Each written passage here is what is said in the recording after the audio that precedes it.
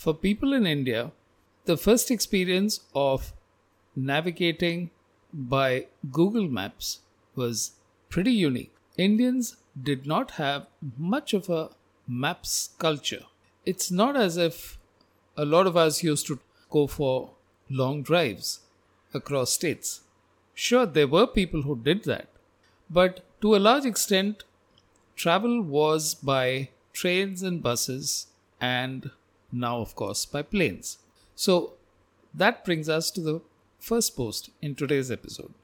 How was your first Google Maps experience?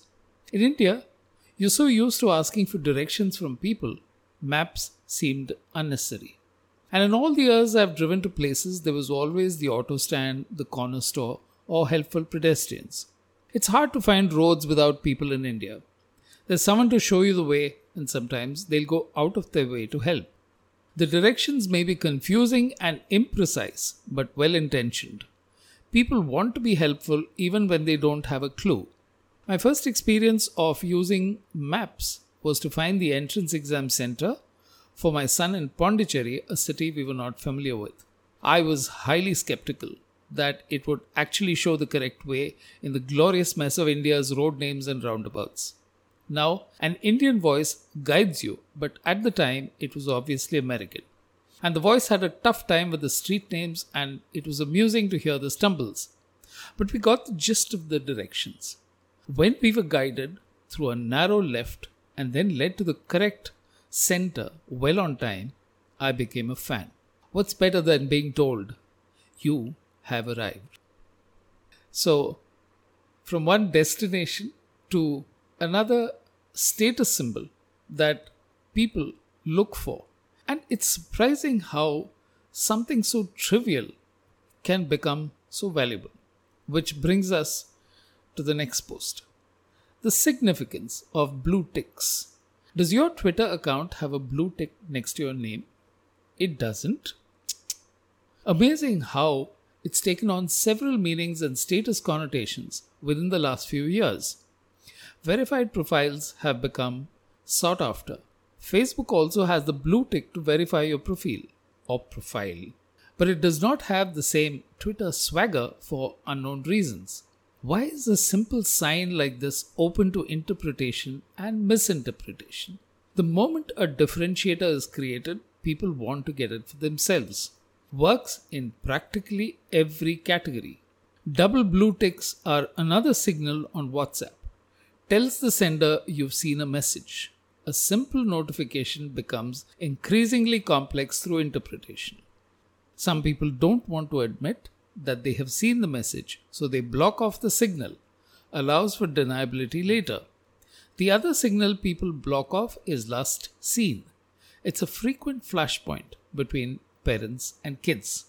Kids don't like to be tracked, but parents want to know, and that sets up points of conflict.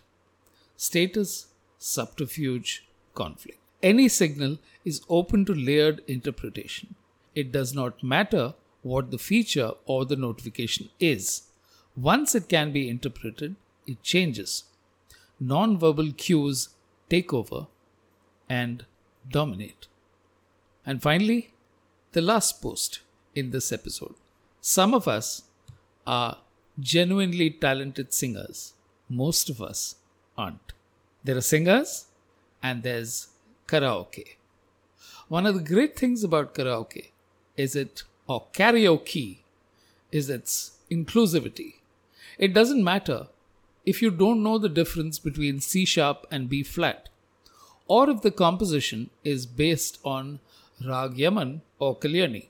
It allows you to sing off key, off pitch, and still have a great time. Karaoke or karaoke literally means empty orchestra. And what started off in bars and clubs has now grown to include reunions, weddings, and anniversaries.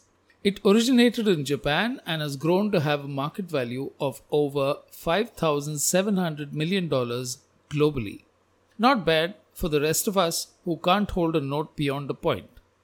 This includes the song systems, equipment, and tracks that have steadily made inroads and probably stolen some market share from that evergreen Indian activity, Antaksharis. You can buy entire sets of the background music of popular numbers and keep expanding the collection. It has birthed apps like Smule, which cater to the breed of talented bathroom singers. Maybe they aren't pros, but they can still dazzle their own class of boomers and millennials. For a brief while, bask in the stardom that great singers take for granted and build a captivating acquaintance with soulful melodies.